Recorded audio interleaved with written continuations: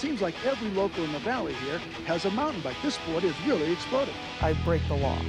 I ride a legal trail. And it's getting away from the cops, the cars, the concrete. Is the Chinese down here. Skiers and snowboarders together on a run, you're looking for trouble. You know, they get on skis and they just think they can overcome the world. The more you around, the more you're going to find out. I like to think that death is out of the question. Their life starts at 40 miles an hour. You ride the chairlift for 2 or 3 weekends and you have to go like climb hills all week just to be even with God, you know.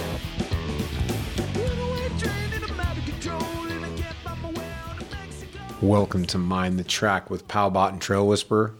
Ramblings from the skin track in winter, single track in summer, celebrating the core lords, and fostering the culture of mountain life in the Sierra Nevada and Great Basin. Today is June 10th, 2023, and you're listening to episode number 12. And by the way, thanks for listening. Help spread the word. Leave Mind the Track a rating and review, and subscribe on Apple and Spotify. Got feedback or core lord we should chat with? Drop us a line at mindthetrackpodcast@gmail.com, at mindthetrack on Instagram, or go to our website at mindthetrack.com. Here with me today, as always, is the professor of POW. I always jam that up. POW. That's why the director of the Powder Intelligence Agency and the United Shredders of Snow, the one and only Powbot. Howdy doody, buddy. What's happening, Powbot? What's happening over there from the side of the Dirt Intelligence Agency? The loam bot. I getting some all-time loam in Tahoe right now with these Colorado-like everyday afternoon thunderstorms. It's been just unbelievably the best spring ever. It keeps going through my brain that we went from the best winter ever into the best spring totally ever. Yeah, for mountain biking. It's been amazing, man. Yesterday, just the backyard right now. I keep saying verdi, but it's like, it's true. It's just like, it's all melted out down there and it's just dirt. Like the dirt is. It's green. There's flowers. There's good loam. It's hanging on. It's June 10th and it's hanging on. And it's been cool. I will say cool. Too that I love this kind of weather 70s. For Tahoe because we normally don't get this. It's bluebird and sunny. Yeah. Every day for months. Yeah. And it's nice to sort of feel like a little weather. Yeah. I know. Thunderstorms, rain, hail. Yep. All the things. Today it's supposed to storm hard. We're supposed to get heavy thunderstorms today. So we'll see if that comes to fruition. But bring it. We're here in South Lake Tahoe today, and we're recording at the Gear Lab International Headquarters. This place is cool. It's super cool. For those not familiar with Gear Lab, it's they conduct the world's best outdoor gear products, and they've served over, I'm looking at their screen on the wall, 165 million readers served. So if you're looking to buy, a new product or something, and you want to get I kind of compare it to like Consumer Reports of outdoor gear, but like way cooler than Consumer Reports, And I think that it's totally unbiased. It's 100% unbiased because they don't take free stuff from brands. They buy the stuff. They buy it. They review it. Their headquarters here in South Lake, they have all these different little laboratories where they test all their stuff. And so they've got this thing kind of down to a science, literally and figuratively. It's pretty cool. And it's just not outdoor gear too. They're testing everything here, and I think in this facility, they're doing baby carriers. Yeah, they're getting toasters. Into like kitchen appliances and air fryers, and then like baby like things. I wonder if they tested our podcast recording device we bought off Amazon. I don't. They have like a little sound lab in the back with like rubberized walls and stuff for like sound deadening. But we're in one of their little conference rooms, which is pretty rad. Do you know who this is? That's not Royal. Is that Royal Robbins? I think that's Royal Robbins. So this is full wall black and white image of Royal Robbins, probably on Yosemite or something. I don't know. Chris McNamara, who's a good friend of ours, legendary rock climber and wingsuit base jump innovator. He's one of the co-founders of Gear Lab, and so a lot of the motif of the Gear Lab headquarters here involves has climbing roots. Legendary climbers, yeah. And Chris is going to be on a future episode. I think what I'm gearing up with for us with Chris is he's been innovating this helping support and innovating not only the lake trail, a legal single track that'll go all the way around Lake Tahoe, but also the Orogenesis, which is the longest mountain bike trail in the world that'll go from Canada to Mexico. And he's been doing a lot of research on scouting routes from like through Tahoe and down towards Mammoth. So we're going to follow him on one of his scouting missions coming up here. And we'll go camp with him out in the woods in the Sunraider and then interview him like after a day of exploration. So that'll be a cool episode. I'm looking forward to that. I'm looking forward to that too. Yeah. But today's episode is about fire, and a story that we came across recently in the wake of the Caldor fire, which almost burned South Lake to the ground. The guest we have today, who we just got done interviewing, his name's Todd Woodward, and he's a hotshot firefighter who lives here in Myers in South Lake area. You can find him on social. He is at The Fire Nomad, all one word, The Fire Nomad. And his story is like really fascinating. And I think the one thing we want to call out that, we did in the interview is that what Todd talks about are solely his opinions and not of his employer. He doesn't specifically call out his employer. I think it's probably for specific reasons, but he wanted to make clear that, all the stuff we talked about. This story was his story And his opinions. Yep. And also, that for a long time, wildland firefighters have been these quiet professionals, as he called them. And, part of the culture of being a wildland firefighter is just staying quiet and not really talking about the work they do or the kind of the struggles and the kind of stuff that they face. Yeah, he's mentioned there was a bit of a stigma about speaking out or totally sharing. Yeah. Yeah. And so, he feels like, that's maybe being quiet has been kind of a detriment in a way, as being classified as a firefighter, and people are starting to, to talk. And so today, we had a great opportunity to speak with Todd. And Tom, you came across him. I think we talked about it in the interview, but real quick, the image was what really stood out to us. It was the story in the image. So I heard the story while ski touring from a friend who's a fellow firefighter, and I think that he was the person who took some of the images that we'll share of Todd. And he was a firefighter. Chris Boyerman is a firefighter in Carson City, and ended up on Caldor fire. And I think when he kind of came on scene, Todd was already pretty deep into what he was doing. And he shared with me the story of how he ripped around. Ripped around. That's the sound of him ripping around on a little mini dirt bike and just sort of took control of of the fire in of the fire efforts in Myers.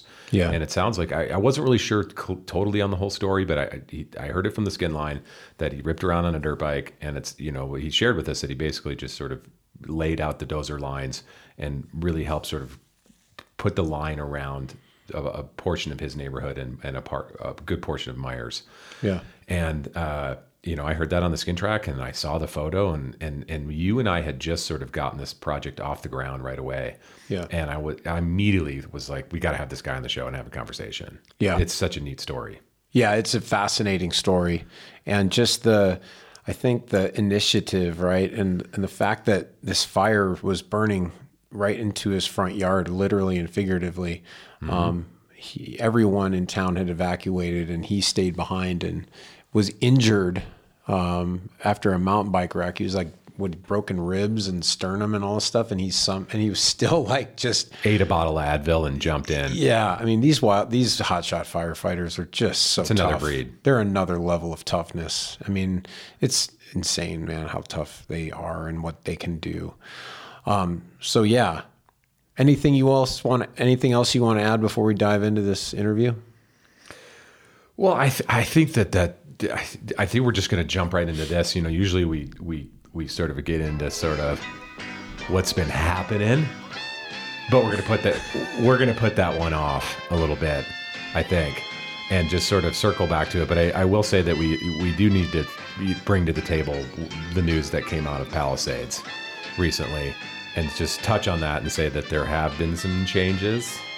I like how this music is. It's what's happening. Talking about Palisades. Yeah, so the Palisades conversation will happen on another episode, and I also think what you and I have been up to is another episode this week that we're going to bang out. I've got a super busy 2 weeks lined up at work. I've got my head down. I'm working 6 days a week. Yeah. So I'm going to end up, coming back to some other stories, and I think that we need to circle back to the Palisades story, and that'll happen. But this episode's all about fire, and it's all about, I think, education too for our listeners to get the word out about fire. And that's why I'm really happy Todd came on, and to get the sort of dialogues. I think anything we can do to get the dialogue started about fire management, prescribed burning, the acceptance of fire in our lives. It's something that needs to be talked about in California, and I think that we're just sort of at the beginning of that conversation. It's a new fifth season. There's winter, spring, summer, smoke, fall. I mean, it's just going to be kind of the way it is moving forward. And like we talk about in the interview, smoke is not a new thing. The pioneers and natives had dealt with smoke for months at a time in the summer, and it's just a part of the natural landscape. And we've been suppressing it for so long that we're overdue. We don't talk about it with Todd, but he did bring it up after we spoke with him. But there's a big difference between the catastrophic fire and prescribed fire. Oh, and that sort of rung true with me, that dealing with a little bit of smoke from some prescribed burning, like, maybe I don't ride my mountain bike on Monday morning, but I'm not riding my mountain bike for 3 weeks straight. Yeah, right. Yeah. That's kind of, I would way rather have that in my life than having what we experienced in 2020, 2019, 20, 21. 20 was, I kept a journal during that period when all the lightning fires had happened all across the state, and there were those images of San Francisco, it was like end times looking stuff. It looked like the end of days. And it was COVID was raging, and it just felt like end times, man. It was just chaos in the streets, all the riots with like the racial stuff that was going on, and then the wildfires in California. It was just a crazy time looking back on that. But anyhow, let's not dwell on all that negativity. We have a good story to share. We have a great story. So I hope you guys and gals enjoy this interview with Todd Woodward, and we're going to dive right into it. We're going to talk about fire today. That's what's happening. Yeah. The East Coast, well, actually Canada's on fire. Yeah. And the East Coast is having some conditions that we all sort of experienced pretty prevalently for 2 years plus in a row. Here in Tahoe and in Northern California, we were in a fire haze for years here. So I think that what we're seeing on the national news sort of, it got me thinking about having a fire episode. Yeah. And talking about that, because we love to spend time outdoors and recreate outdoors. And there was some time here in Tahoe a few years ago where we were not recreating outside. We were sheltering in place, and we didn't get to go outside and do the things that we love to do. And fire's a natural part of our environment, and I think that it's something that people don't know a lot about, and there's a lot of sticking our head in the sand and sort of not knowing sort of how to manage this and how to move forward with all the issues that we're having with fire on the West, and now even on the East Coast. So with that said, we're going to sort of dive in and tell some stories from the fires that we had here in Tahoe just recently in 2021. It was the summer of 21, just now 3 summers. It'll be 3 summers ago now. Yeah. That the Dixie Fire broke out north of Tahoe, and the Dixie Fire started. Looks like it started on July 13th. Yep. And just sort of took off and got out of control. And it was burning multiple counties, multiple areas early. The Dixie Fire burned more than 60% of Plumas County. Yeah, Plumas County took and Lassen. Plumas, Lassen, Butte, Shasta, and this other one I wasn't familiar with, Tahoma. Tahoma County. Yep. They were all affected by the Dixie Fire as that thing burned. And it burned all the way from July 13th until mid-October. Yeah. When some of these fires did get put out. It burned in a huge circle. It basically went like in a huge circle to the north and then out to the east and then south and then back. And so the town of Quincy was under threat of fire 2 separate times about a month apart by the same fire. Yep. It was wild. And people can go up there and ride right through it. Yeah. Yeah. It's all on Mount Huff. It's a lot all of Mount it burned Huff. on Huff. All Huff burned. And it's funny how some of that trail ride's better. I think we talked about it already, but absolutely, I do. And I think that's sort of in a big picture too. People need to realize that fire is good for the environment. Yeah. And we did not know that until 1988. And I'll preface that one too, because the 1988 Yellowstone fire was the fire that a lot of people here in North America started learning lessons about fire. And it was really the first big mega fire that we had. There was a bit of a drought happening, and it was a complex fire. Multiple fires sort of merged, and the complete Yellowstone ecosystem just took a hit. But coming out of that fire, because it's such a beloved spot and it's a national park, a lot was learned from that fire. And one thing that they learned was that it's good for the environment. There were species that flourished. There were plants in the forest were better off. There was a lot that was learned because it was studied. And with that said, the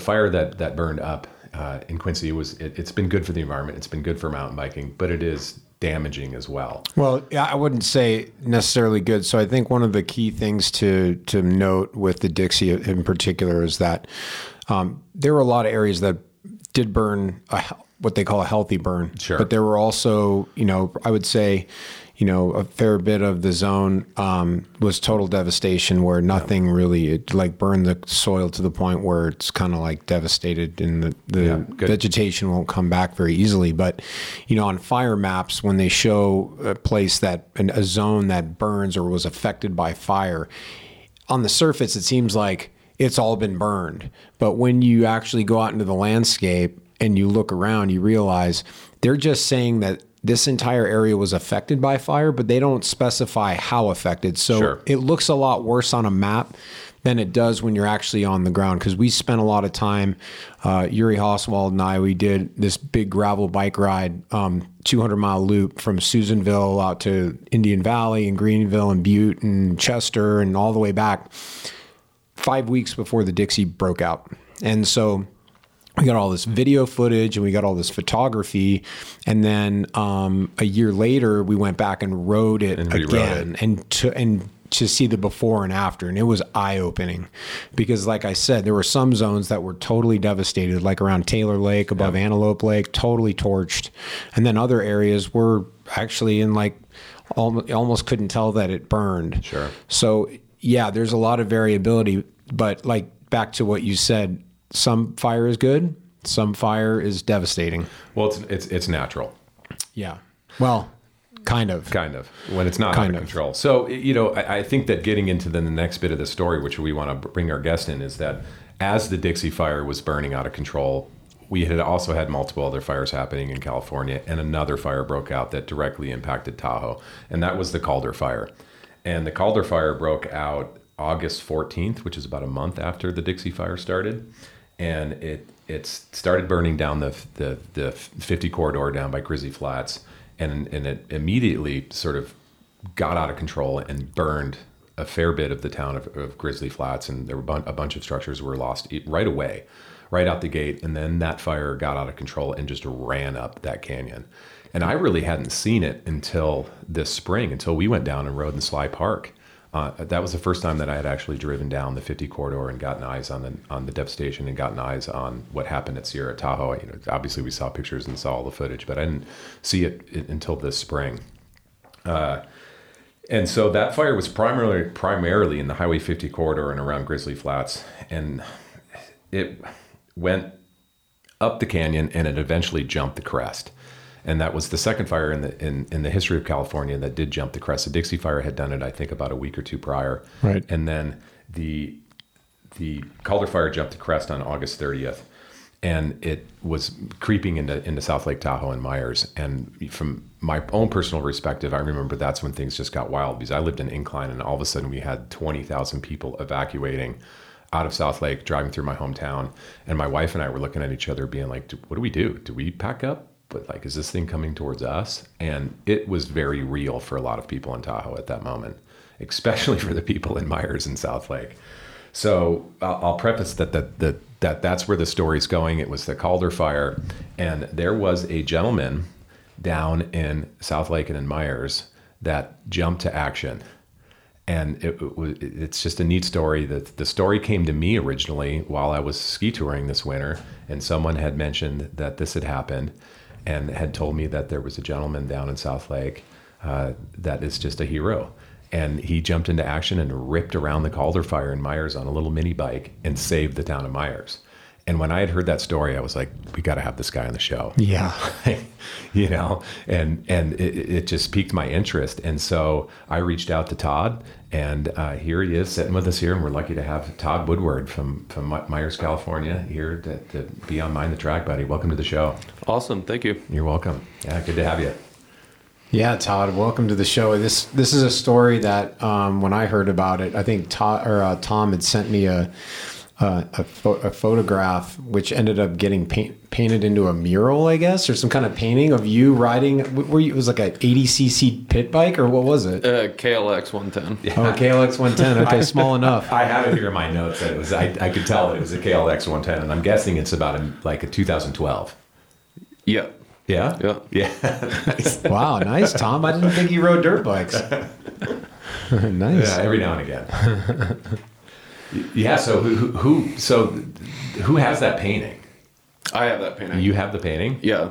Sarah Lohman, me and Adam Lehman's mutual friend, had it painted for me. Okay. Very cool. Todd, tell us, so you live in Myers or South Lake or...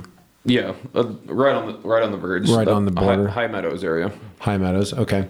And tell us your I guess your job title or job role, who you work for, and what your kind of responsibilities are. Yeah, so job title, I'm a forestry technician is what I'm classified as currently. I work for a very large land management agency for the federal government. Mm-hmm. And then I've 20 years of fire in, and I'm 12th year fighting fire in a hotshot crew. Okay, so you've been a hotshot firefighter for more than a decade. Yep. That's physically just pretty demanding, I would imagine. Very, yeah. Sleep standing up? Yeah. That's what I heard. Is if you want to be a hotshot firefighter, learn to sleep standing up. And how did you originally get into firefighting, Todd? Kind of just a class at the community college here at Lake Tahoe Community College, and then started on the OC crew that's sponsored out of the Forest Service here. Yeah. So you had mentioned earlier you grew up in the Bay Area. Yep. You moved up to Tahoe in 2005. Yep. And you just immediately got into fire? Yep, 2006. Yep. What drew you to firefighting? Just love being outdoors and wanted to do something outside, and just kind of hopped into it and fell in love. Yep. And in the wintertime, you were a ski patroller for a while as well, yeah? Yep. I worked started at Sierra and then went to Heavenly and did 7 years of ski patrolling. Mm-hmm. Yep. You got to throw bombs? Yep, a little bit. Yep. That's a good experience. Oh, yeah. So you ride mountain bikes? Yep. You skier? Yep. Own a whole bunch of mountain bikes, dirt bikes, and then backcountry ski and skiing resorts quite a bit. Awesome. Right on. So you're right up the alley of what we Mind the Track's all about, right? Skin tracks, single tracks, and being out in the landscape. And sounds like you spend more time than probably anyone out in the landscape. Yeah, especially with work. I'm outside all the time. Yeah. So let's sort of get into the context of this story then. So the fire was creeping into your own neighborhood. Yep. And you were not working. You were on injury reserve. From what I had heard. Yeah. What happened there? Why were you not working? I'll start the story even before that. So, Sure. That year, I had already been to Arizona, already been to New Mexico, Oregon and Washington multiple times, Montana, and then was fighting fire in Oregon, with bunch of cowboys and like blue jeans and t-shirts and bulldozers and just like getting after it in the middle of nowhere. Nice. Were those boys sort of doing what you eventually did, which is sort of defending their own property and their own livelihoods? And exactly. Yeah. Okay. Just locals, just trying to get stuff done. And you probably took a little inspiration from them. For sure. And that had happened just earlier that summer. Yep. Interesting. Okay. Yep. Yeah, I like lost my phone. Like the dozer ran over my phone, pushed it into the fire. Like this whole slew of events that like all stacked together. Like broke up with my girlfriend at the time. Went to Mount Bachelor and I was mountain biking there. And just later in the afternoon, like my cookie to beer ratio got off. I ran out of cookies. Yeah. And is that your diet on the trail? Yeah. I will say Todd's got a good diet because he brought us smoked bacon this morning that I very much enjoyed. Oh yeah. What kind of cookies do you normally eat? What are we talking? Girl Scout cookies at the time. Oh. Yep.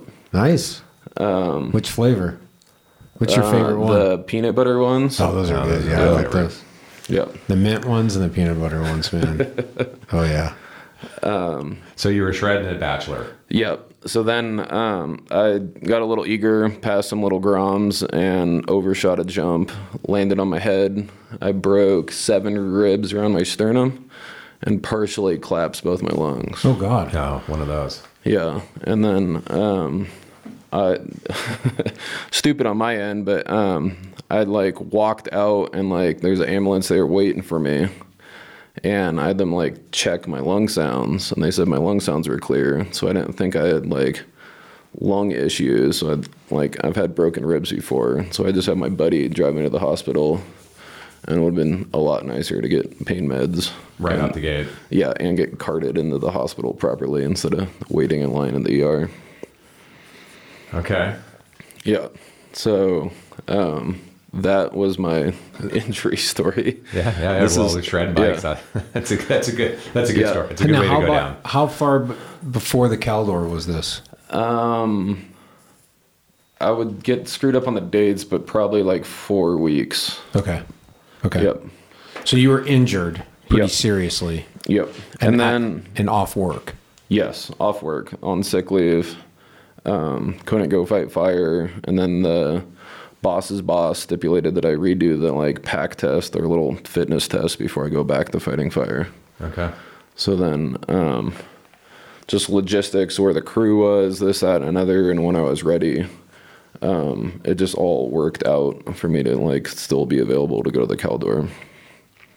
So when the fire broke out, August 14th, you were at home and sort of recovering or not? So I went to a family friend's cabin in Coffee Creek and then Trinity Alps Wilderness to go hang out with my godson and family up there and like rest and recuperate up there.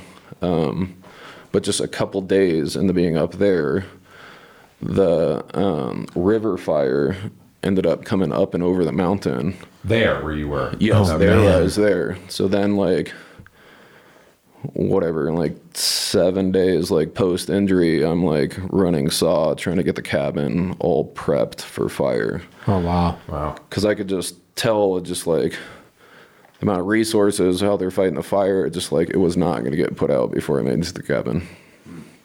So then I did a couple weeks there of like ADD, structure protection. So like to the nth degree of like cutting and chipping and this and that and pumps and hose and sprinklers and watering every day and getting under the deck and like getting all the pine needles under the deck and like everything. How many weeks off injury is this? What, your accident? Like 8 days when I probably started. How were you even able to like move around and like Advil? Yeah. God, man. Heavy Advil and then like, yeah. Wow.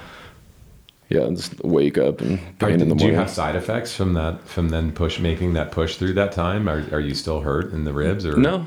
You're all right. Yeah, no. How old are you? I'm 37. Okay. Still relatively young. So you saved the family cabin. So we can go back to that because that like the fire came through there after the Caldor fire, so I went back up there after the Caldor fire, and it's like, yeah, it'll make the story interesting. Wow. So I have it in my notes here then that, like, when did you realize that you needed to jump in and do something in Myers? Or I guess how did you end up back down in Myers then from after being up there? So just like finished doing all the stuff I could do for the cabin, without getting like ridiculous. So left there, the lady in the family that owns that cabin is where I got the dirt bike from. Okay. So they gave me the dirt bike to give to my nephew that lives in Montana. So you threw that in the back of the truck and brought it down to Myers? Yep, it fits in the back underneath the camper shell. Because it's a mini bike, right? Yeah, it's small. Yeah, Okay. it's small. Yeah, so I have a friend in Slight Park that was threatened by the Caldor fire early. So I've been in contact with him. I told him to evacuate before they even evacuated everyone in there. And so I've been like watching the fire detailedly because it's close. Okay. But still not quite sure it's going to come over the crest because it hasn't really happened before. So wasn't quite sure it was going to come over the crest.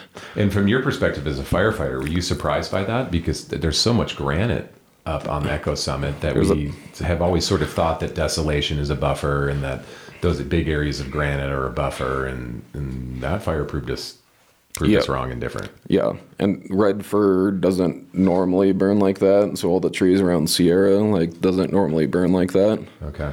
So there's not like a great history of like major running crown fire through that type of terrain and that type of forest. Yeah. So like that plus the granite, like knowing all the wet meadows in there, it's just like some people like said it was going to come into town like weeks and weeks previous, and I'm like, I don't know. Okay. Yeah, I was hesitant until it like was right there.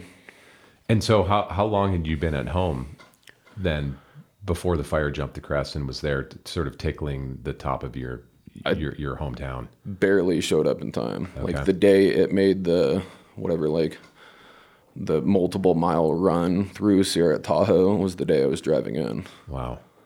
And were you already prepared at home? Like a lot of people in South Lake, I'll just sort of say that it seems like South Lake is so ahead of the game in the whole Tahoe Basin and being prepared for what did come with that fire, because they had to experience the other fire that burned Tahoe Mountain. Yeah. And what was that fire again? The Angora fire. Yeah, Angora. I think that the Angora fire really woke a lot of people up in your community.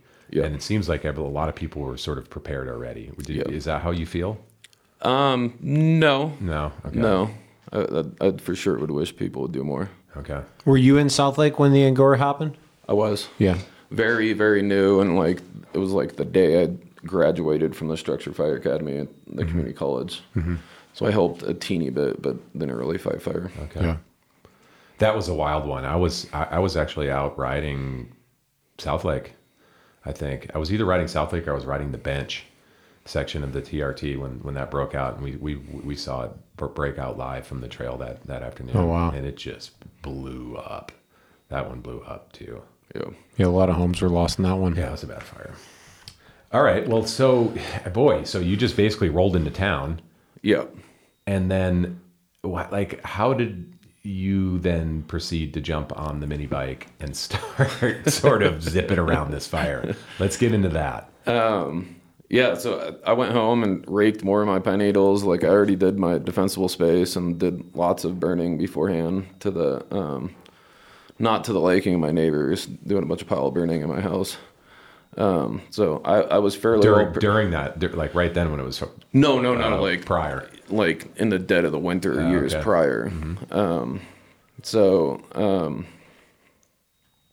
Yeah, ran home, raked pine needles, ran the Walmart because it was the only thing open at the time, knowing that we are going to evacuate it and food was going to be an issue. So I didn't have any food.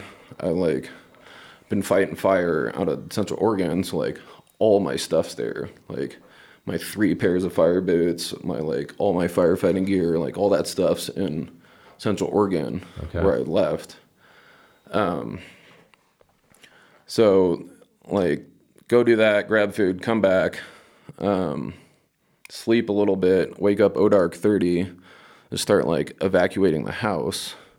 I had a friend like drive up 80 and the long way around, brought a trailer in, and like threw my possessions in there, set up some sprinklers, and I hopped in with the construction job that I do in the winter. And they're cutting defensible space on all of the water utility companies, like pump stations. Okay. So they didn't have any defensible space around their like pump stations, which is kind of critical to keep the fire hydrants running. So that was first order business. First order business. Yeah. Still remember in like a panic at like 8 a.m, like calling the insurance company and like upping my insurance, like as I'm like people are asking me like what to put in the trailer and chaos like already. Wow. Yeah. So I helped a construction company all day. They ran to Reno and got like 12-inch fire hose to connect the South Upper Truckee water system. Like the river separates two water systems, and if they lost one of their pump stations, this was going to connect the two so they can keep water going. Okay. So I was in Myers, like when the fire, and like hopped across town, like jumped right over Myers, and then started running up Cowboy Rock and stuff. And you could like right next to the river, right next to Highway 50, and you could like all the engines are running there, like running by, going to the spot fire trying to catch it, and you can hear it just like cranking off like over the road and river noise. And at that point, how many firefighters were in Myers, and how many people had descended on Myers at that point? Very few.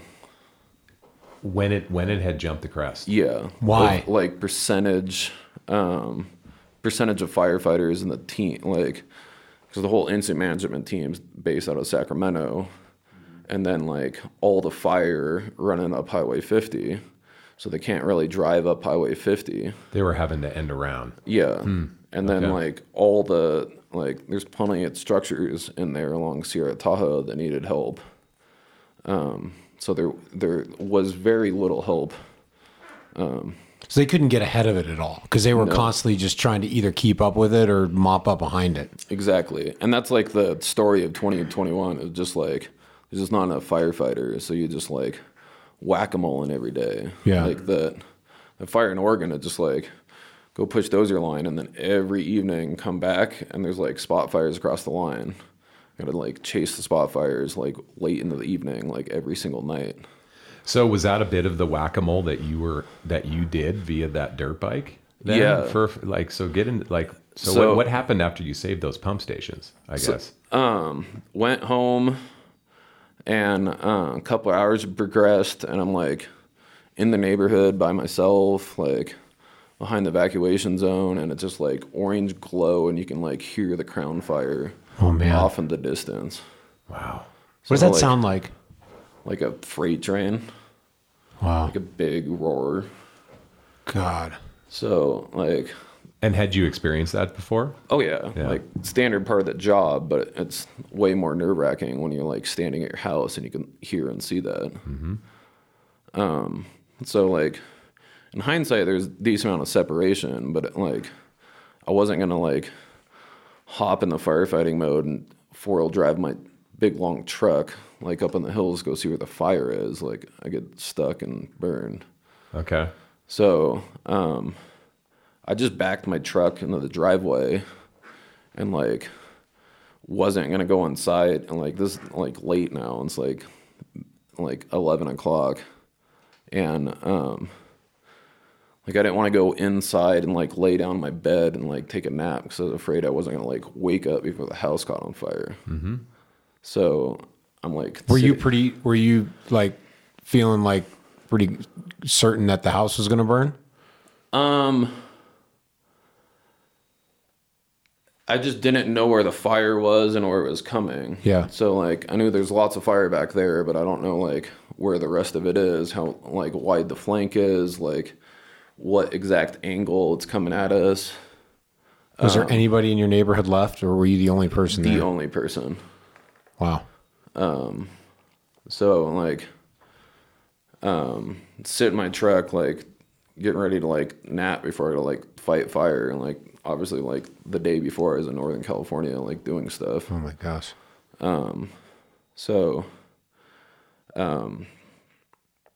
Like this CAL FIRE guy brought in like 5 bulldozers at midnight, and he had somewhat of a plan to go tie into the power lines and like push up to the corral that's like on the High Meadows Road. Mm-hmm. And like it's funny is like go down the hill and I like game plan how I'm gonna fight fire, and I like don't do it at Tahoe for whatever reason. So like I'm trying to think of like how we're gonna push dozer line through that, and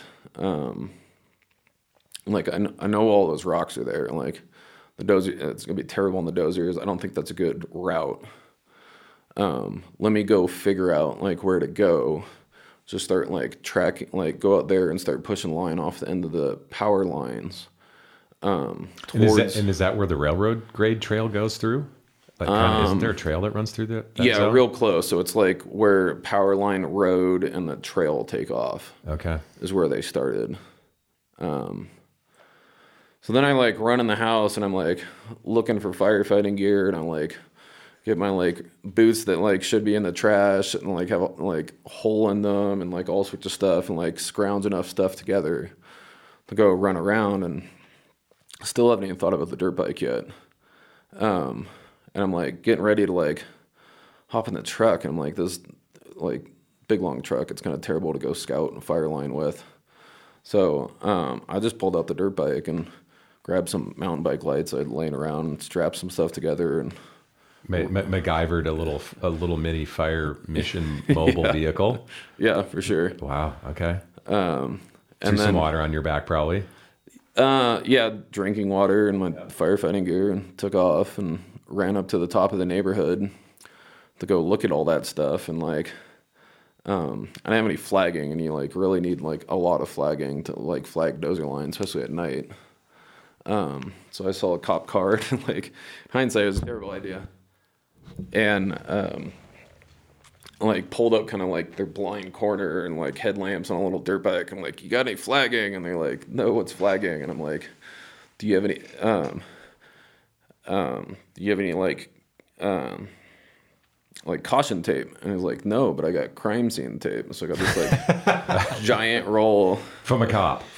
And since you're in your firefighting gear, he just thinks that you're just on the fire. Yeah. Okay. Yeah. So then I run around and kind of figure out a route. And it's like really hard at night with a headlamp trying to figure out like where you're going to go with dozer line. And it like needs to go in now. And it like, there's a lot of time pressure there. What was the name of the individual that was running the dozer line? Do you remember who that was? I don't. I could, yeah. But he eventually, you worked sort of with him then for a bit? Yeah. And kind of laid it out for him? Well, so I figured out the dozer line and then went back to him, and like the dozers are like stuck in the riparian area, and then like help them like break a 1/2-inch winch cable trying to yank dozers out of the riparian. Oh my gosh. And dude, at 1 a.m? 2 a.m, yeah. Oh my gosh. With like Orange Grove, yeah, I was gonna say Crown Fire, like closer because now we're like way deeper in the woods. Yeah, feel way more comfortable because like with this whole operation, but just like still nerve-wracking operation, like having dozers stuck. Yeah, and then they kind of gave up on that mission, and so like I like went back to the house, took a nap for a minute, got back up in the morning, and CAL FIRE does 24s, so that guy took off in the morning with like no replacement because of like the 50 being like all the stuff going on. Because the fire was still, had it jumped over the crest yet at that point or not? Yeah, well, it way was, over it the was, crest, it was all in the way in Myers. the, yeah. It had jumped Myers at this point too, Yeah, right? yeah. So it was like starting to burn up like towards Toads and all that. Okay. Yeah, like past Toads and Yeah. like right into my backyard now. Okay. So he left in the morning and like I was the only one there with the dozers.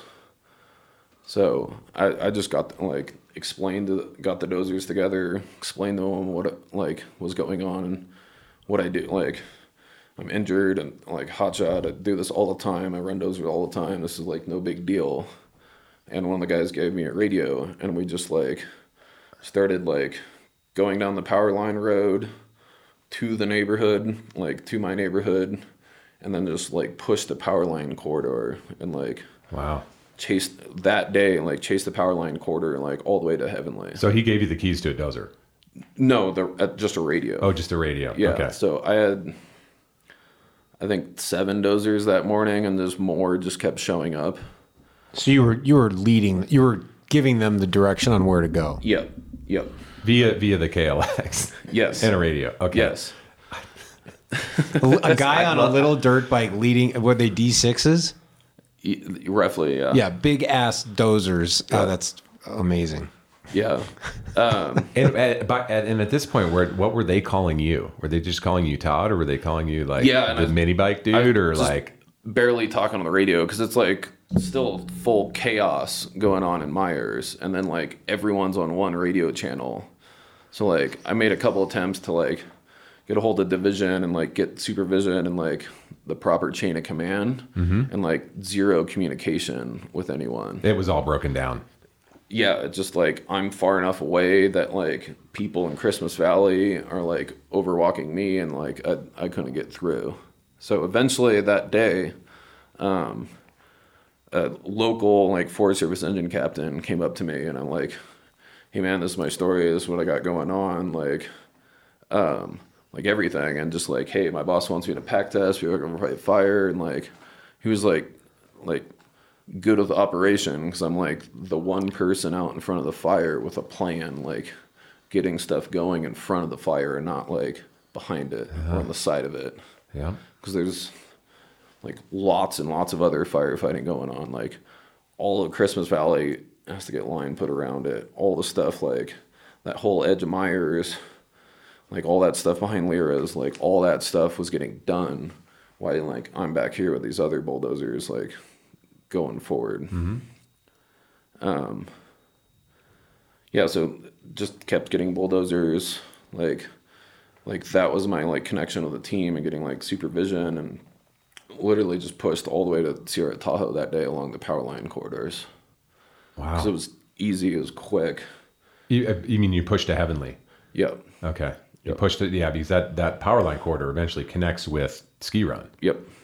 Okay. Yeah. Yeah. So to get something in, so like there's at least a fallback. Okay. That evening, some like Redding smoke jumpers met up, and like they brought more dozers, and they started going up High Meadows Road. And they worked all night doing that.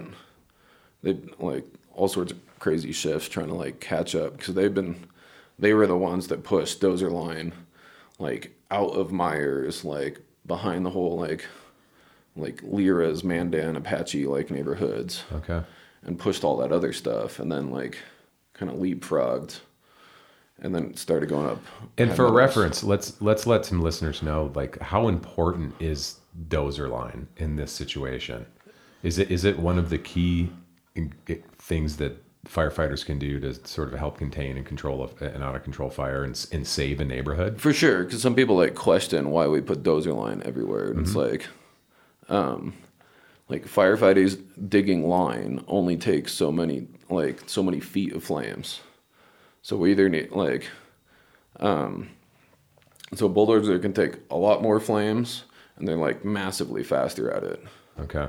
So like you can dedicate a bunch of people to like dig line right next to the fire, or you can like send 4 bulldozers at it. The crew can then like burn little pockets, hold it, and make sure it like stays put. Okay. So it's like a way more efficient use of your time when you're battling like big fires. And then like we either need to be like right next to the fire or we need to be really far away. So like this whole operations was like, You guys were right next to it. we're close, but like not far enough away to be safe. So it's like kind of the worst position to be. Like if you're right next to it, you can go into the like black that's like That's cooled already down. burned. That's already burned, that's behind you, and that's like cooled down, and that's your safety area. And then like where we're at, like our safety area is like driving into town, just driving away. So like technically I could have done this on foot without the dirt bike, but then like it's really hard. Like I ended up with 10 dozers and 3 masticators at like the peak. Yeah, I was going to ask total how many people were you sort of chewing around and saying, Yeah. go here, do this. So it's follow the crime scene tape. 13 pieces of heavy equipment. Oh my And then gosh. it's like, then there's like dual operators, there's dual chase truck drivers, there's dual like lowboy drivers. So it's like, it's quite a like operation to be in charge of. Had you ever coordinated something like this before? For sure. So like running like a group of heavy equipment like isn't rare to me, Okay. but doing 13 by myself is. Like Yeah. normally if I had 13, I'd have like 2 other people with me and a UTV and 2 work trucks. Yeah. Yeah. So way different doing it by myself with no work truck and then only using the dirt bike. And how much area are we talking that you're bouncing between the 13 different pieces of equipment? How spread out were these machines? So because of the fire and just how all the other fires were going that year, like you don't want to leave them very far. They can't hear the radio. Like they don't all have headsets. They can't hear the radio very well. So you need to be very close to them or be able to get back to them very quickly. Because the fire like switches direction and burns to them. Like, So like within a mile? yeah, if not less. Yeah. Like I'll go scout maybe a little bit farther, but then like Come right back. and tell them like I'm leaving and tell them I'm coming back, and it's like an organized operation because their situational awareness of the fire and those things is like really bad, and then they can't hear the radio, so Right. like They're I'm- kind of, yeah. yeah, I literally got to like throw sticks and rocks at them to get a hold of them. At what point did you and some of the other people that you were working with realized how key this little mini bike was to this whole operation and what was happening? Was there an aha moment where people were like, "Oh, this is the guy on the dirt bike's like getting it done," or was that, or did they just all like sort of they were in the moment and they sort of take it for granted? No, yeah, people definitely recognized like because it's really hard to manage that much stuff and keep it safe. So like, oh, this is a great way to do it, and it's like low enough to the ground that like I mountain bike a ton. Like it's really unlikely that I'm going to crash this thing and get hurt. Right. And then it's like small and short enough that like I can literally lift it over logs. Right.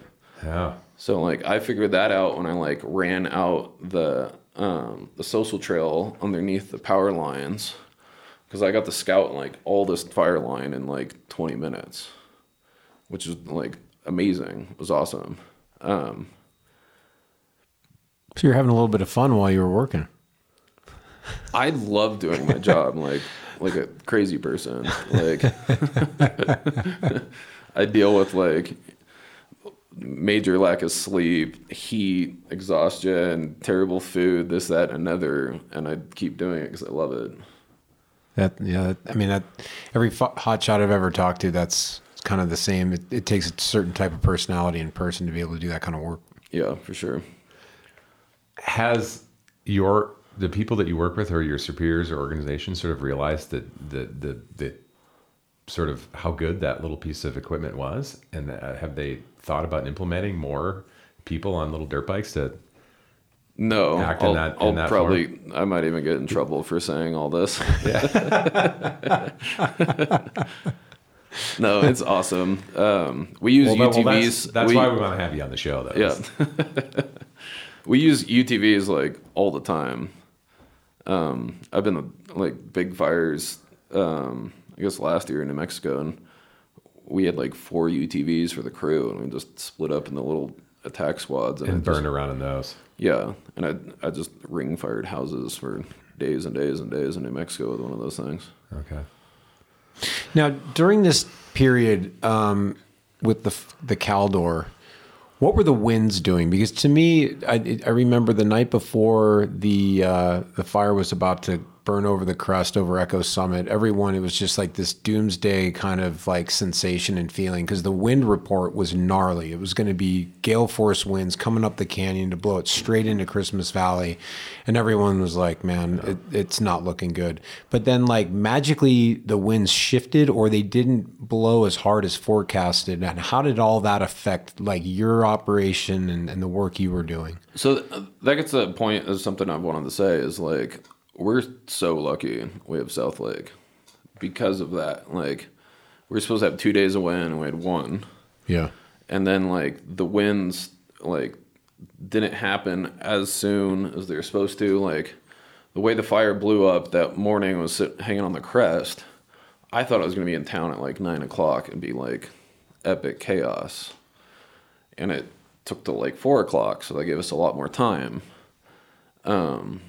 Changed the burn window. It generally, like, yeah, we're like really lucky we have South Lake, because like if we had 2 days of wind, if that wind was like stronger at the surface and not just at the crest, and you like change the angle of that by like 2 degrees, we like burned most of the town down. Because it sort of, when it jumped Myers, it sort of went straight towards Monument Pass. Yes. Right? It didn't go north at all. No. Oh, wow. Okay. Yeah, it went like darn near straight east.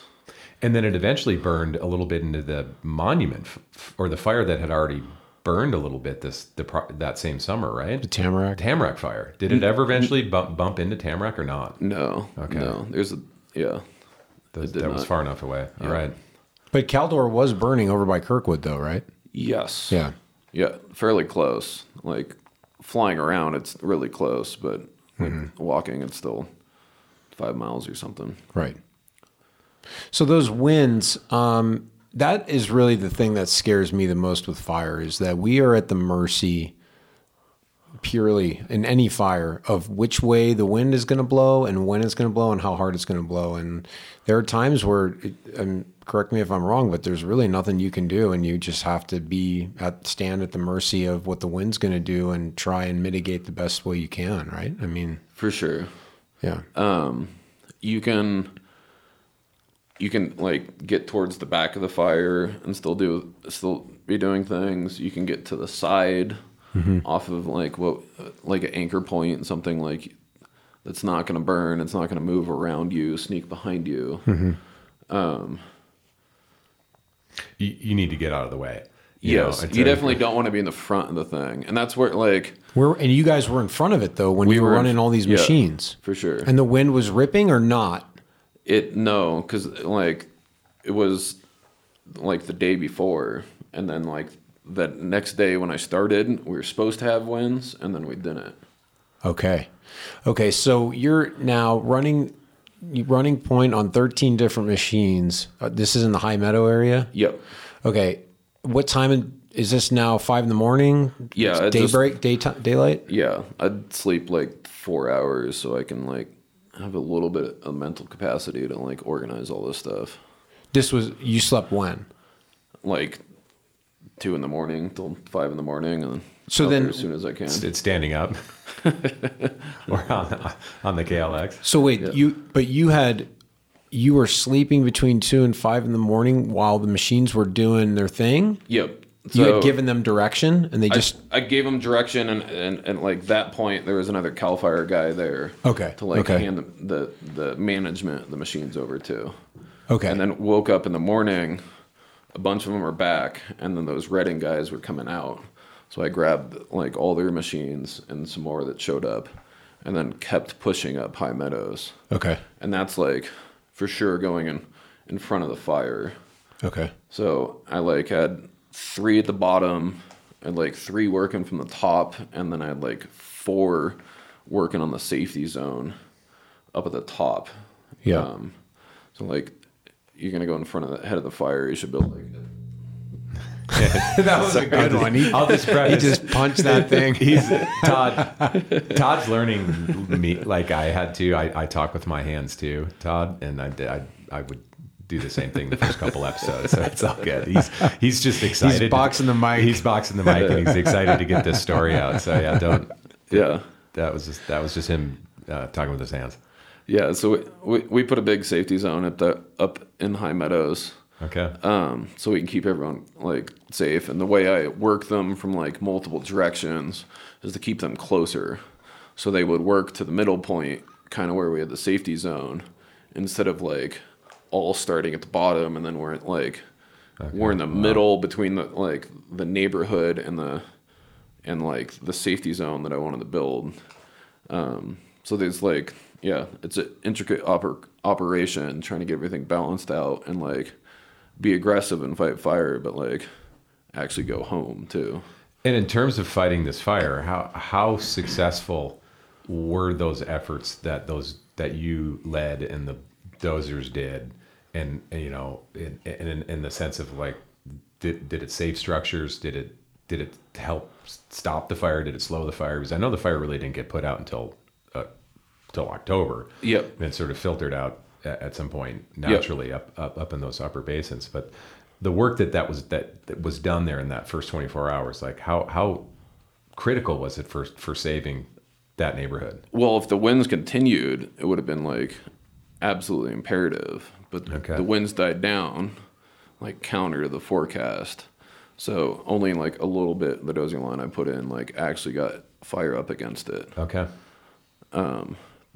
Yeah, but that does not mean it was like invalid or a waste of time. Yeah, no, it had to get done. Had to get done, and like a little bit more wind, and we would have like burned that thing for sure. And like keep fire out of Heavenly, keep fire out of Nevada, like some really big like if it kept going, would have been like very big like pain if it like got through Monument Pass and like in the Nevada. Then we're looking at like the second version of the Tamarack, like running down. It could have ran all the way to the Carson Valley. Yep. Which it didn't. Yes. Wow. Okay. At what point did you feel like we got the upper hand on this thing, and that it's like kind of either under a manageable state or it's at least not going to continue to aggressively move eastbound? It took a couple more days from there. Really? So there was a few days where you guys were just banging hard, like trying to keep it from progressing. For sure. And it just like, oh, we got a minute to deal with it, but like, what's the weather forecast in 2 days or 3 days or like, right. And the weather behaved with us and like, a bunch of local hotshot crews, did like Tlac did like awesome work, like all through Christmas Valley, the local like hotshot crew teamed up with some other hotshot crews and like went direct right up the edge of the fire and like a big epic hose lay, like 6 miles of like filled working hose and probably like another 15 like strung out on the ground. Oh my gosh. And that was over by Angora? No, that's just like a mile off High Meadows Road. Oh, off High Meadows. Like going up the Trimmer Peak. Okay. So the hotshot crews dug line, all sorts of engines, like Nevada strike teams, all sorts of like local Forest Service. The like local Forest Service trail crew was helping a ton, and like pushed 3,000 vertical feet of hose, like crazy pumping operation. So like I ended up like using one of the excavators and getting like pipe to build a culvert to like build a road that the engines could like drive right next to the edge of the fire, and like because you need like a real pump right there to push that kind of elevation, but still like they put like multiple like big backpack like Mark III pumps up 1,000 feet, keep pushing it up 1,000 feet, keep pushing it like. And where are they pulling water from?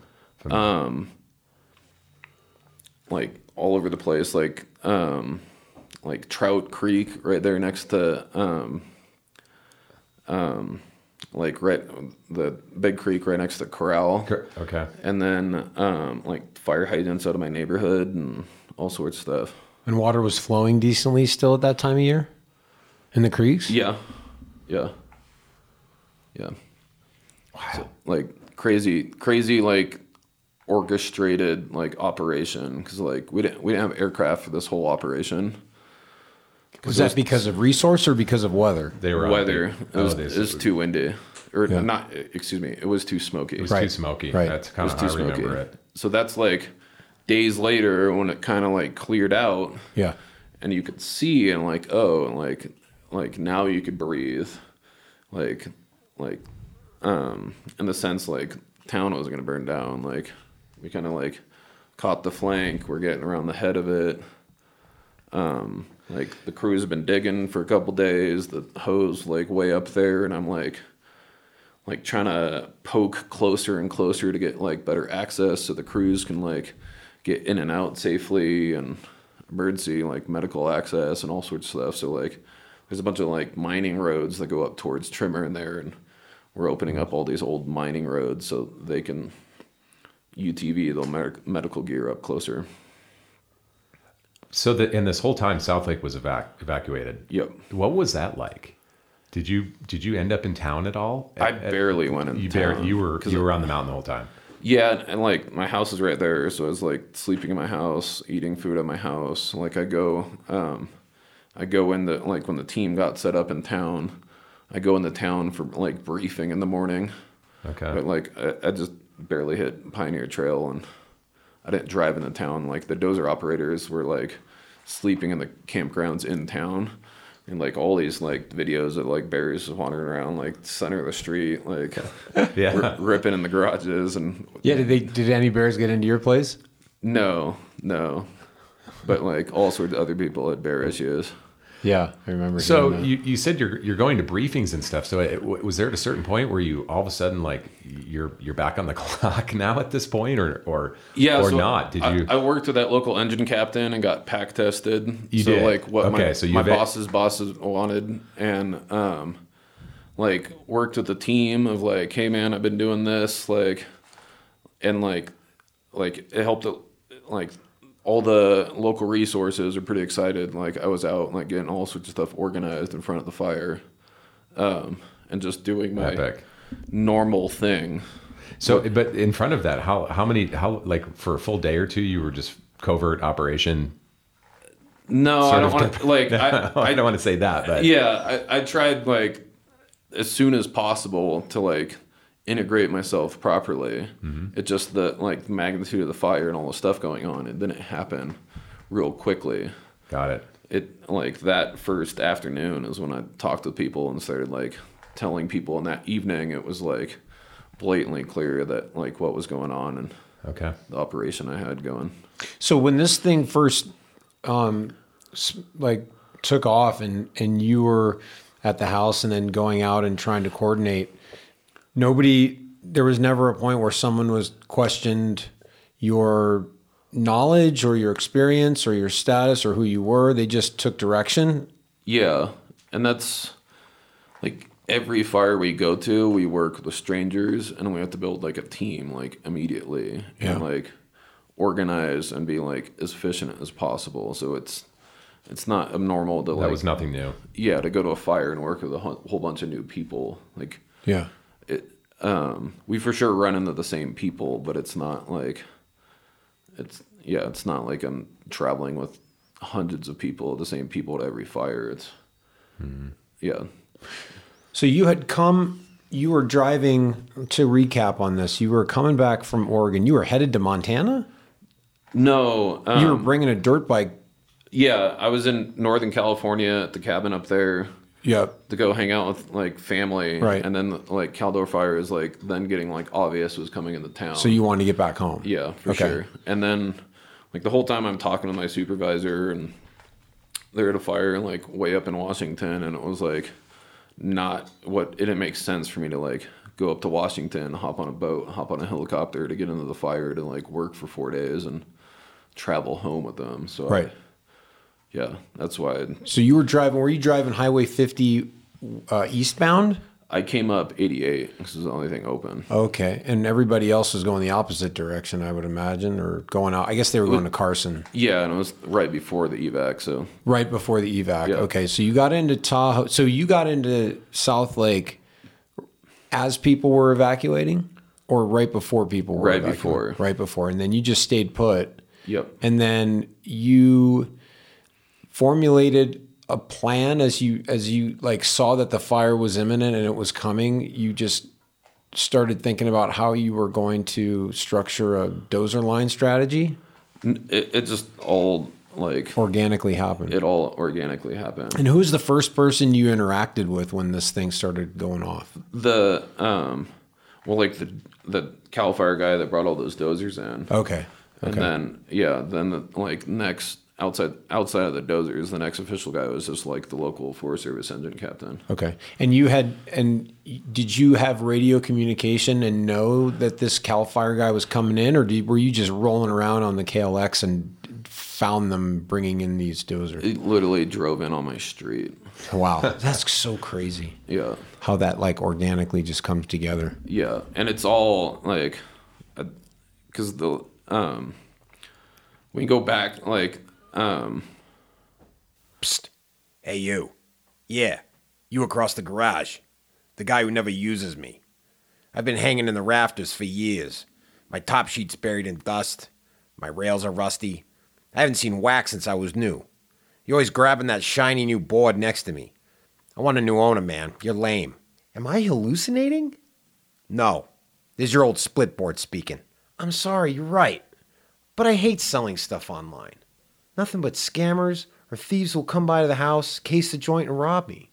Well, maybe if you got robbed, I'd get a new home. There's a better way to buy, sell, and rent used outdoor gear. Sendy, a new peer-to-peer online marketplace backed by Cam Zink and Travis Rice. Built by athletes for athletes, Sendy is committed to providing the outdoor community with a high-quality hub for high-quality gear. Sendy provides a safe platform for buying, selling, and renting, making sketchy meetups with shady characters and seedy parking lots a thing of the past.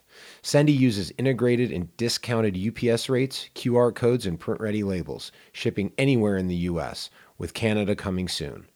Download the app today for free at the Apple Store, Google Play, or visit sendy.io.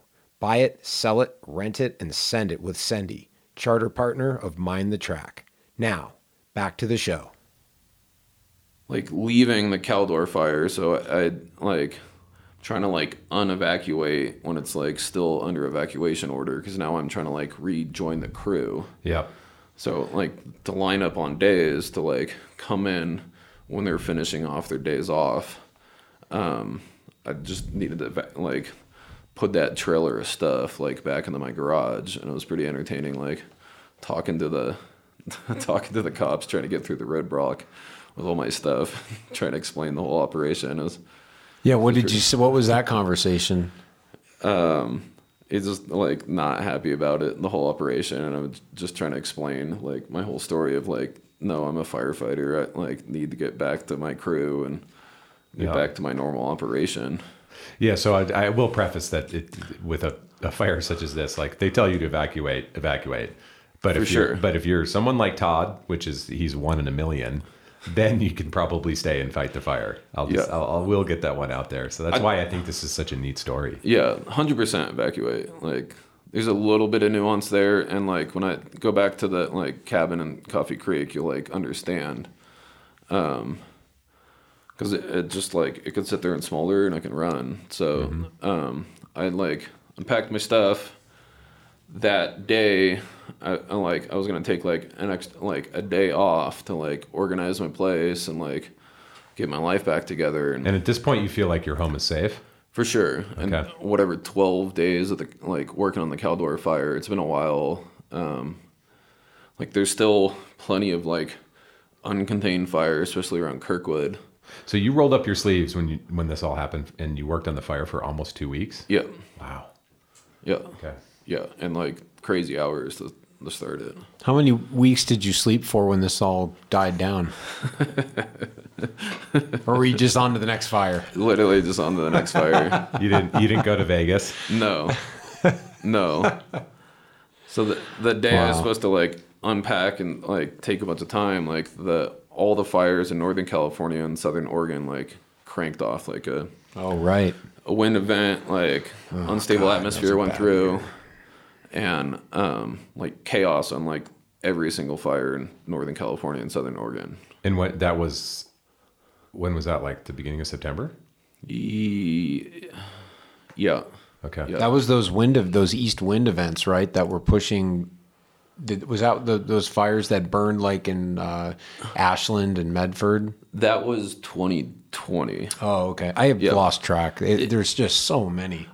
I struggled to keep, like, literally, like, I was going through my notes. I, like, forgot I went to Montana this year.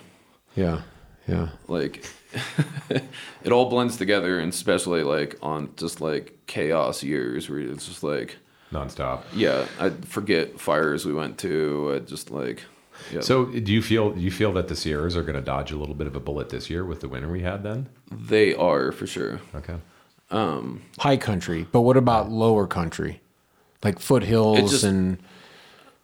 I look at it as like all percentages. It's just like... Yeah.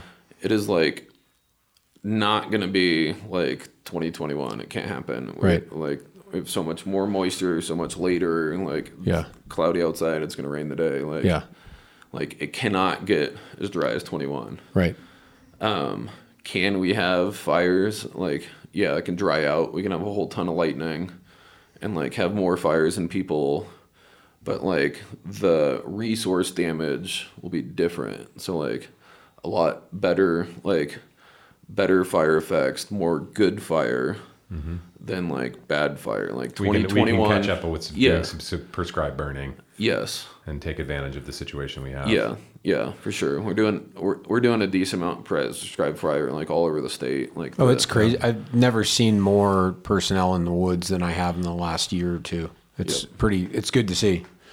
Yeah. So let me ask you this, Todd, with all of your experience that you've had so far then and saving your hometown and fighting fire for all these years. So how do you see potentially your organization that you work for, like improving, like what do they need to do to sort of get in front of the sort of problem that we're faced with now with catching up with how bad our fires have been? So my opinion is we had to do like massively more prescribed fire, and not just my organization, like every single organization. So state, local, towns, private landowners, everything. So that's like something I want to talk about is like, so there's all these prescribed burn associations, like El Dorado County is the El Dorado County Prescribed Burn Association. Yuba has theirs, like, they're all over the place, and it's like teaching landowners how to do prescribed fire in their land safely, and like understanding the nuances of fire, of like fire in 2020 and 21 are like terrible in like June, July, August, but like different, understand the nuance of like this year's like way different, and we should be putting like all the fire on the ground that we can. Putting a ton of resources into that. I'll give a shout out, maybe you might know his name, but he has a YouTube channel called The Lookout. And I started watching that last year, or no, I think it was the year that this was all happening. And I'm bummed that I don't have his name written down here. But Zeke Lunder, right? Yeah, it's exactly that's it, Zeke Lunder. And I learned.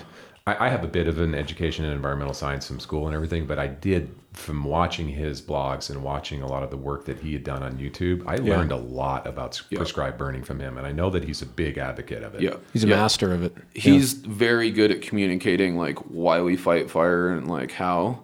And it's like really awesome. So like the mosquito fire last year, they're like, why aren't they putting the fire out faster? And then he shows like an elevation graph of all the canyons of like the north end of the fire. That was gnarly terrain where that was burning. So like then you understand like, like I got to hike in there with a 50 pound pack and like a bunch of chainsaws and tools, and I got to cut and dig fire line in and out of every single canyon.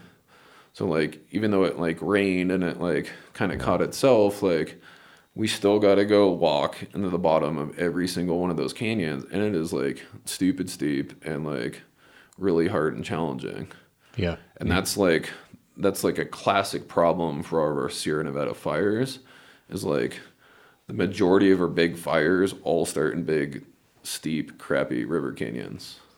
So it's like on the west side of the crest. Yes. Yeah. So like the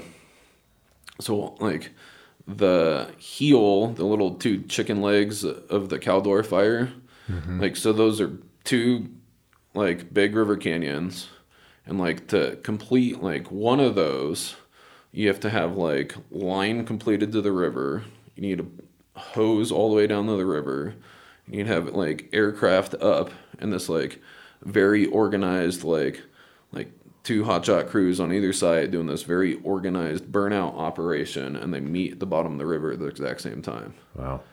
When there's like, even on the river, it's like constantly terrible winds. It's like upriver, downriver, upriver, downriver. So like, right. You have to organize that every single time. So it gets like, they have two of those on the Caldor fire, and like that's another reason why, like that's a lot of resources and manpower to stop the bottom of it, to keep like Placerville safe. Yeah. So like every one of these things is like this massive operation, all this organization. It's manpower. Yeah. So with that said, it seems like the Forest Service and the Department of Interior needs to they need to throw a whole bunch more money into this situation and start hiring a lot more of you. They are. They're throwing huge money into this. They need an army of Todd Woodwards to start zipping around and working on fires. Yeah, and this will like lead into more points I have. Just like they have thrown more money at it. It's like all fuels based, but then like hiring is a big problem. Like I've been doing this for 20 years. I make $20 an hour. I can go like work at In-N-Out Burger and make more money. Yeah. Like I do this because I love it. Like wow. Okay. I could quit today, work construction tomorrow, and get like a $10 to $40 pay raise depending like what piece of machinery I'm running. Right. But I think, is it true that like a lot of hot shots, they make their money in their hazard pay? Hazard pay and overtime for sure. Yeah. Like this year, even with being injured for 4 weeks, not getting paid, like just on sick leave, like I still worked 1,300 hours of overtime. Wow. Yeah. I do like multiple 1,500 hour years. So it's like 14 days on, travel, 3 days off, 2 days off, 14 out. It used to be 14 and 2, and now it's 14 and 3. So it's like 14 days in Arizona, 2 days off, 14 days in New Mexico, 2 days off, 14 days in Oregon and Washington, 2 days off, 14 days in Montana, 2 days off, like back to Oregon and Washington, Caldor, and this is because they just don't have enough hot shots. They don't have enough staff they have to move these people all over the place because there just aren't enough local resources to take care of things. Yeah, and it's just these big years. There's just not enough stuff, and I don't know if they can't slow it down. Yeah, like if you for those kind of years, if you like double the workforce, I don't know if it like it'll help, but it's not going to be like it's not going to solve the problem. Mm-hmm. Do you ever get sent to Canada? Yes, I went up there in 2015. Okay. There's at least 300 something American Forest Service, BLM, whatever, up there currently. Yeah. On the fires now. In Ottawa? Yeah. In BC and Alberta and everywhere. Yeah.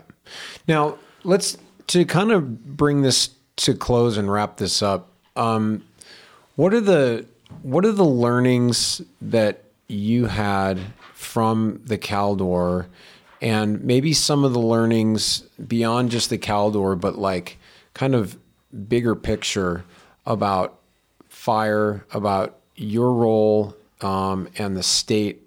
I mean, we all know we're in a climate change mode where, the landscape is changing, but what are the most important learnings you brought out of the Caldor and bigger picture beyond just the Caldor with fire? Yeah, so I'll go back to that cabin, because so I leave here and go up there, and that fire made like a 7-mile down canyon run and nuked everything off, 0 trees left. This was an east wind was it blowing down canyon? So east it's to west? Real unstable atmosphere and some wind. Yeah. So it like had plenty of ventilation and it ran. Mm-hmm. So like leave Tahoe on kind of like a high, like everyone, not just me, like help save town. Like all the local engines, all the local Forest Service engines, all the local fire departments, the local hotshot crews. Like it was a win. Yeah, we all got after it and like we won. Like this little chunk of the fire, but then like there's still lots of fire all over the state, all over the country. So like I go up there and it's just like epic decimation. Like pick up whatever, like godson's uncle and go in and his property is just gone. Nothing. Like melted shipping containers, like watered green grass. Like I helped them set up pumps and sprinklers. We watered for weeks and like not a pine needle on any of his 200 acres. Just a gut punch of total loss. Yes. Oh, and then like couldn't even get to the cabin because there's like burned trees in the way. And like, so like epic decimation, can't do anything, just leave and go join the crew the next day and go fight fire in like Southern Oregon. So it was like very stark contrast. And then like over the last couple of years, I've been there like a handful of times. Like I had to go up there and drag an excavator in, and the whole hillside like washed off into the cabin, and like got to dig all the like sand and debris off the cabin. And like in hindsight, like the cabin barely made it. Like the uncle like went to go start the pump and like flooded the carburetor, couldn't get the pump started, so like there's no sprinklers. And the like there's like 10 trees left around the cabin, and then like everything else is like fully raging crown fire like all the way around. It was only the trees and we like next to the sprinklers that got watered for like weeks. That survived. That, like had enough moisture on the ground, but still like big old stumps next to the cabin like burnt, like windows broke, there's like a burn hole in the deck, there's like the cabin's full of ash. What kind of roof does it have? Metal roof, but it's like it's old, like proper built, like milled cabin, like not from Home Depot. Like dimensional really, thick timbers. Yeah, really cool. Heat, can we withstand heat?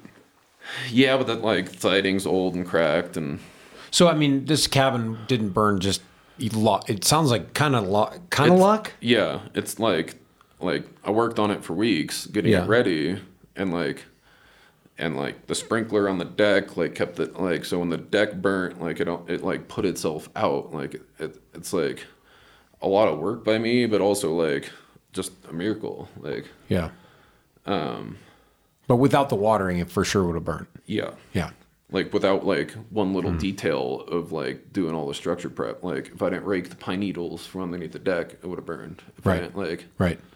Yeah. So, and you're trying to keep a corridor, what, like a 50 to 100 feet from the nearest, I mean, well, I don't know how close, there, it sounds like those trees are pretty close to the cabin. Yeah. So, I mean, what kind of a defensible space are you generally trying to keep around the cabin?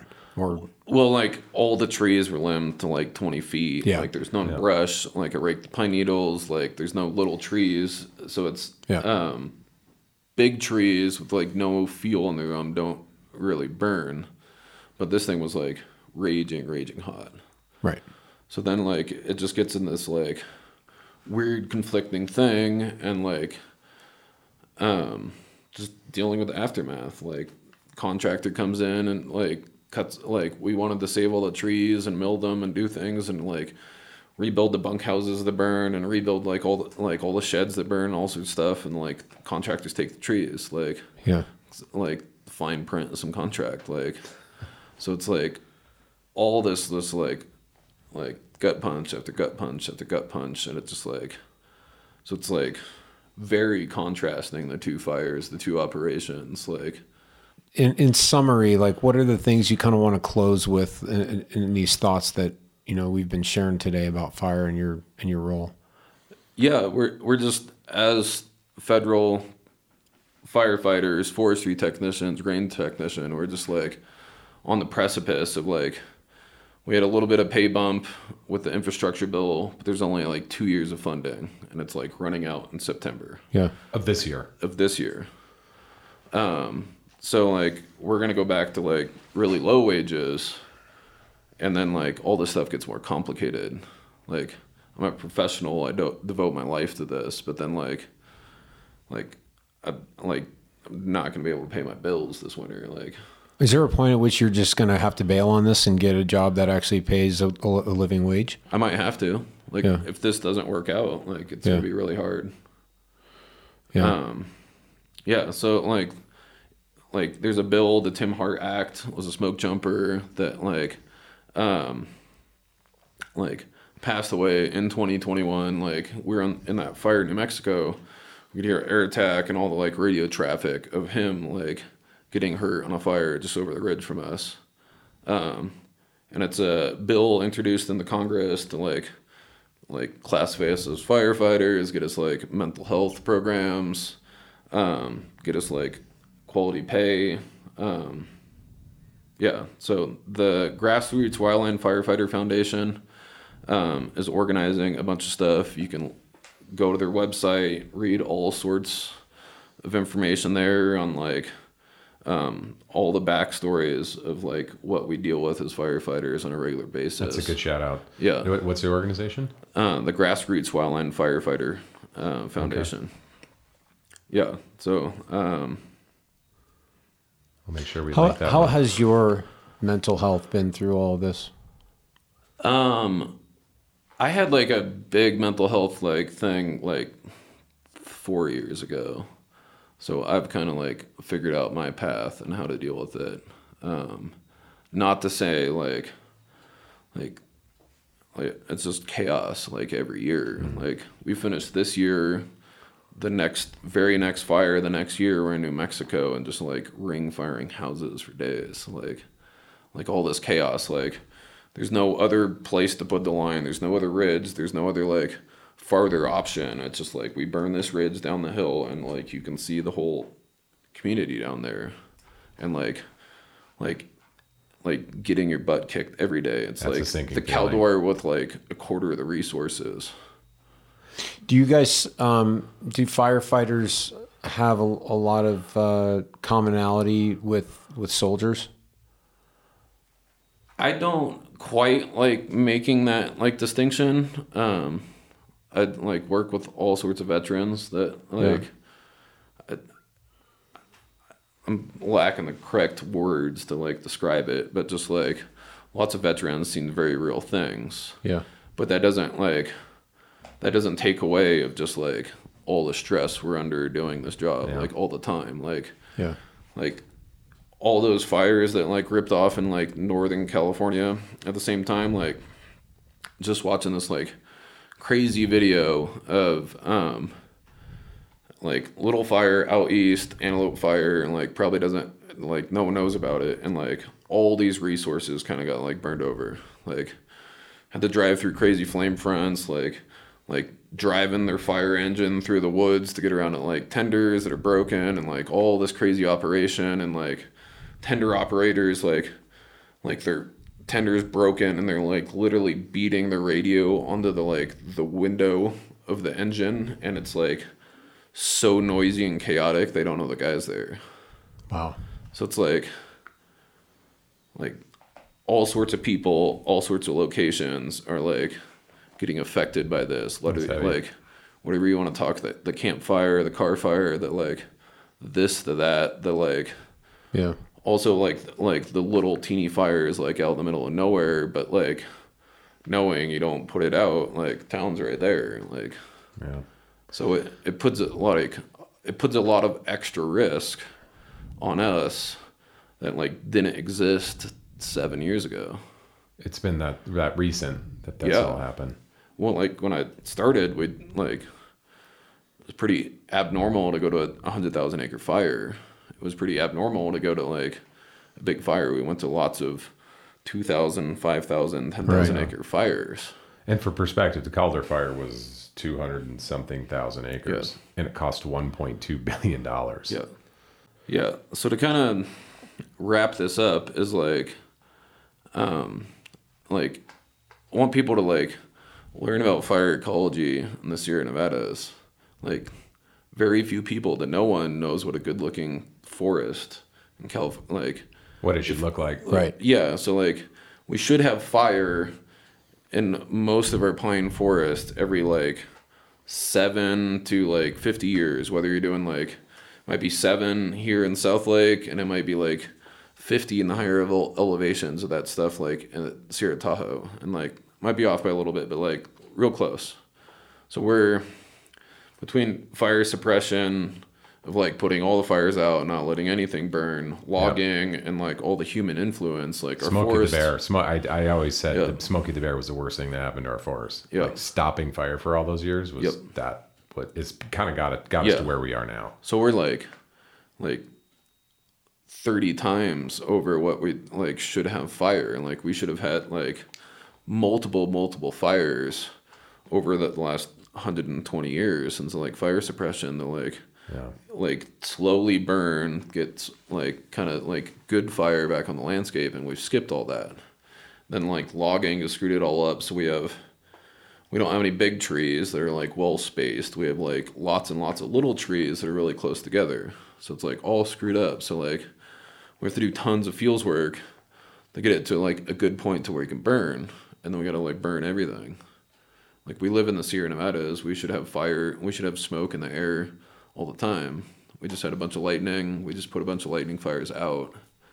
So it's like, it's a very nuanced, complicated issue, but like we have to get more fire back on the landscape on years like this year where it's wet and is like unlikely to do big damage and decimation, versus like letting fires burn in 20 and 21 is like silly. It's like high end drought. It's the hottest, like it's driest. Like it's not a good time to let fires burn. So there's like there's a ton of variables. There's a ton of nuance in this. But like ask the listeners to like learn about fire ecology, understand that like our forest is supposed to burn lightly on a regular basis, and we should be encouraging prescribed fire as much as we can. The Native Americans burned. So they would burn 4 to 12 million acres a year. Wow. Here in California. In California. On an annual basis. On an annual basis. Back in the day on a Wednesday. Yeah. So 2 to 10 million acres more than 2021. Wow. Yeah. So like, again, there's like a bunch of nuance in there. Like a lot of grasslands down the valley. You can get a lot of good acres done. So Kurt, I remember last year we were talking, and you had mentioned that if you go back and read some of the old journal entries from some of the first explorers of California, they talk a lot about the fire on the landscape. Oh, there was smoke in the air for 3 months. There was smoke. They mentioned that. They're like it was all summer. It was a part of summer. Yeah, no, but a lot of people are like, "Oh my gosh, it's so smoky anymore. It's like I can't handle this. Like I'm gonna move." And it's like this is not unprecedented. Like this happened regularly during the gold rush era and in the times before firefighting existed. When a fire lit off from lightning, they just let it burn out.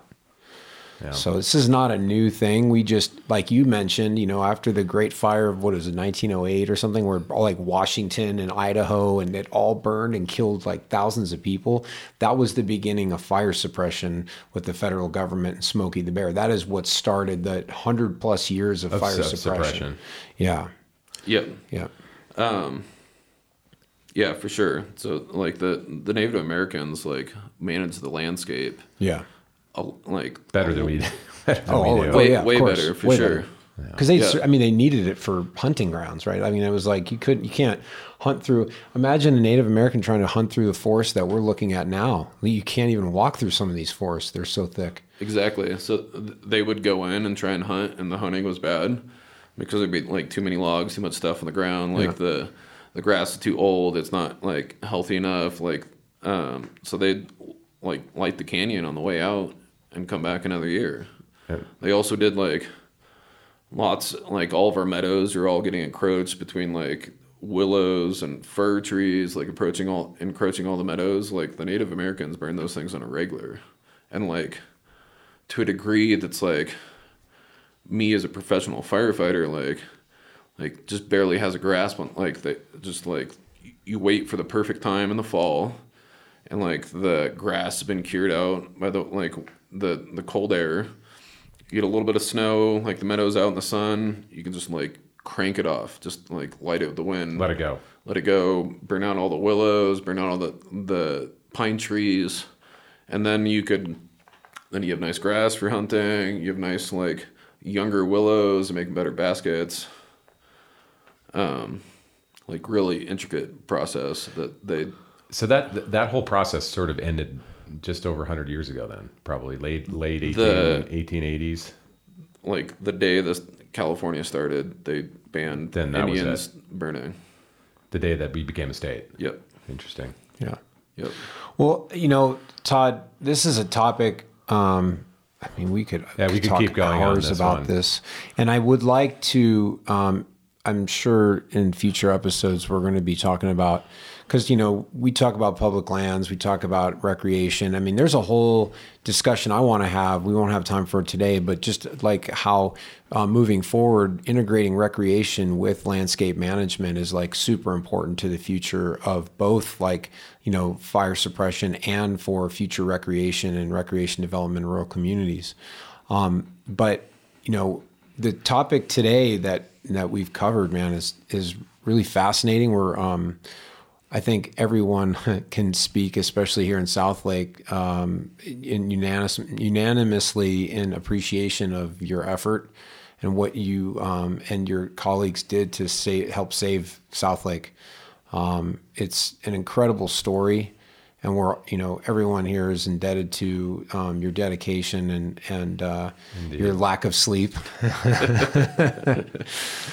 I do want to emphasize that I'm just like one little part in the whole machine that but you're an Tahoe. you're the little part that ripped around on a dirt bike exactly to save the town. So that's pretty cool. It's a good story. Yeah. I do want to ask one thing, Kurt, because you did bring up the mental health aspect of what you sort of have been dealing with the last 10 years. And I think that's something that I want to lean into a little bit on this show, is because we talk about the power of trail and the power of single track and the power of putting your mind in the track. It's something that we do ask our guests.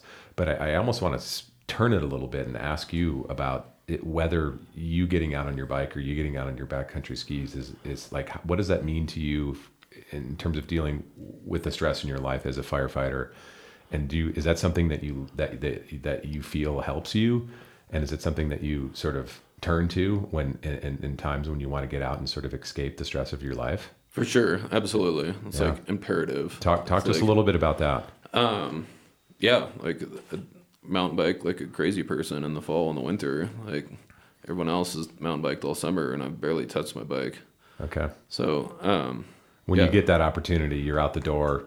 Just charging miles. Yeah, I'm like, I didn't think I was that good at it until I go ride with people, but I'm really good at like mountain biking on snow and ice. Which is something I'm not good at. That is a skill I'm not good at. Don't touch your front brake. That's rule number one. Yeah, don't touch your front brake, but you can push in the snow berms like pretty hard depending on like just how it looks. As long as it's not shiny, like you can go pretty. That's a good pro tip. Yeah, but so. I just, that's something that I'm aware of, is that the single track and the skin track is just a place that is so essential to my mental health. And it's interesting to hear that someone from your world, from a firefighter, I work in restaurants, and that's a stressful environment, not as stressful as fighting fire, but I still deal with my stress in that way.